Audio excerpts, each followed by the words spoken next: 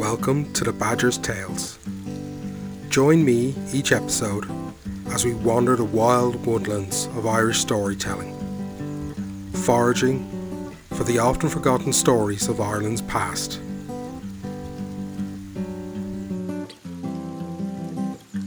Hello again, and welcome back to episode 2 of Badger's Tales. Yeah, I'm actually doing a second episode. Hopefully it'll even be a third and a fourth, but who knows.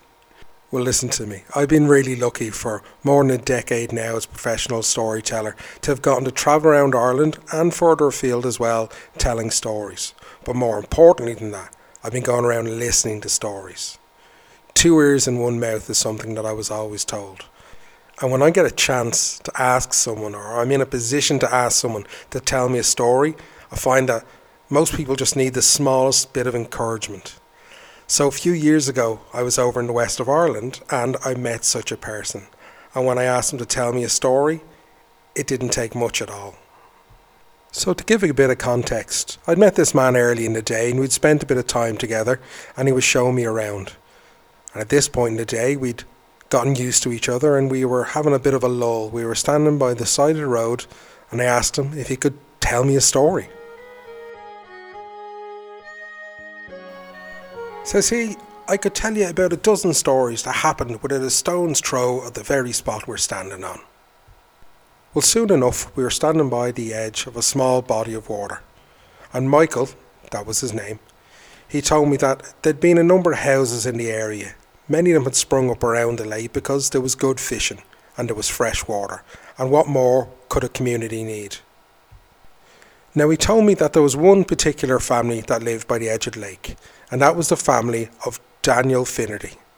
Daniel Finnerty had 11 daughters and 1 son, but on the birth of his 13th child his wife had passed away. And now Daniel Finnerty spent his days from sunrise to sunset fishing on the lake, getting enough food together for his family.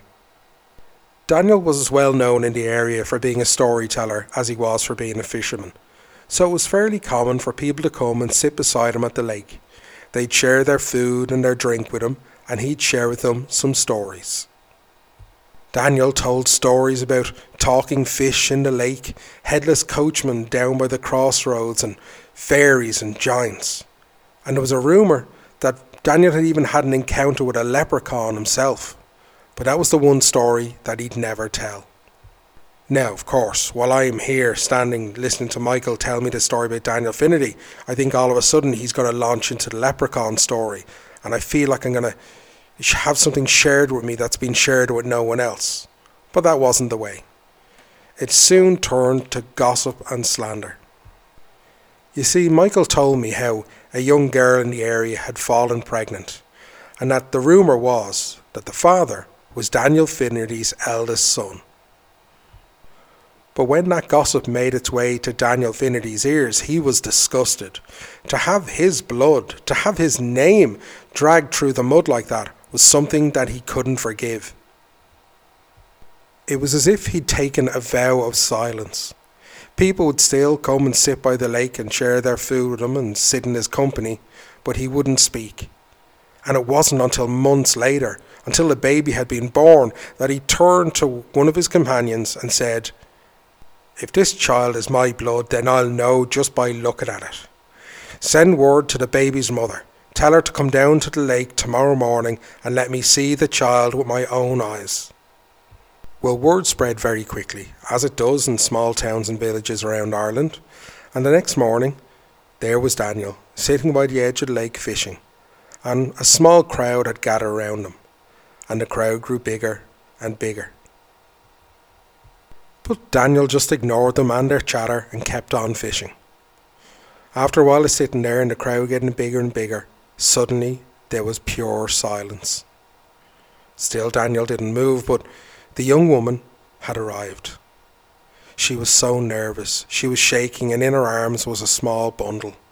The crowds parted as she made her way over towards Daniel, and without even turning to look at her, the man put down his rod and stood up. He was a huge figure of a man, and she looked like nothing more than a child in his shadow. But with trembling hands, she reached out and handed him the child. Now, Daniel took the blanket from around the child and handed it back to the mother so as to have a good look at the baby. And he held it up, letting the sunlight catch it, and he stared at it intently as all the onlookers just stood and watched. Suddenly, and in a swift motion, Daniel turned and launched the baby into the lake. A huge gasp was heard. People screamed as they ran down towards the water's edge. People were taking off their jackets and kicking off their shoes when Daniel let out a roar. "Wait," he said. And everyone looked at the water as the baby bobbed to the surface and crawled back towards the edge to its mother's arms.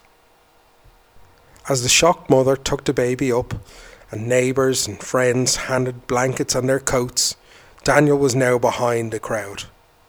No one could believe what they'd just witnessed, and Daniel spoke again. "That's my grandson, that is. That's my blood, that's affinity. Give him here to me now." In one motion, Daniel Finnerty scooped up the baby and its mother in his big, strong arms. He apologised. He begged her forgiveness and said that he was so sorry for ever doubting her, that now she'd be looked after, that his son would marry her and she'd never want for anything because she was family. Everyone watched as Daniel Finnerty strode off home with his soon-to-be daughter-in-law in his arms, carrying his grandson. Now, when Michael got to this part of the story, he turned and walked off as if he was saying, "And they all lived happily ever after," without actually saying anything. And it took a few steps for me to catch up with him, but I had so many questions.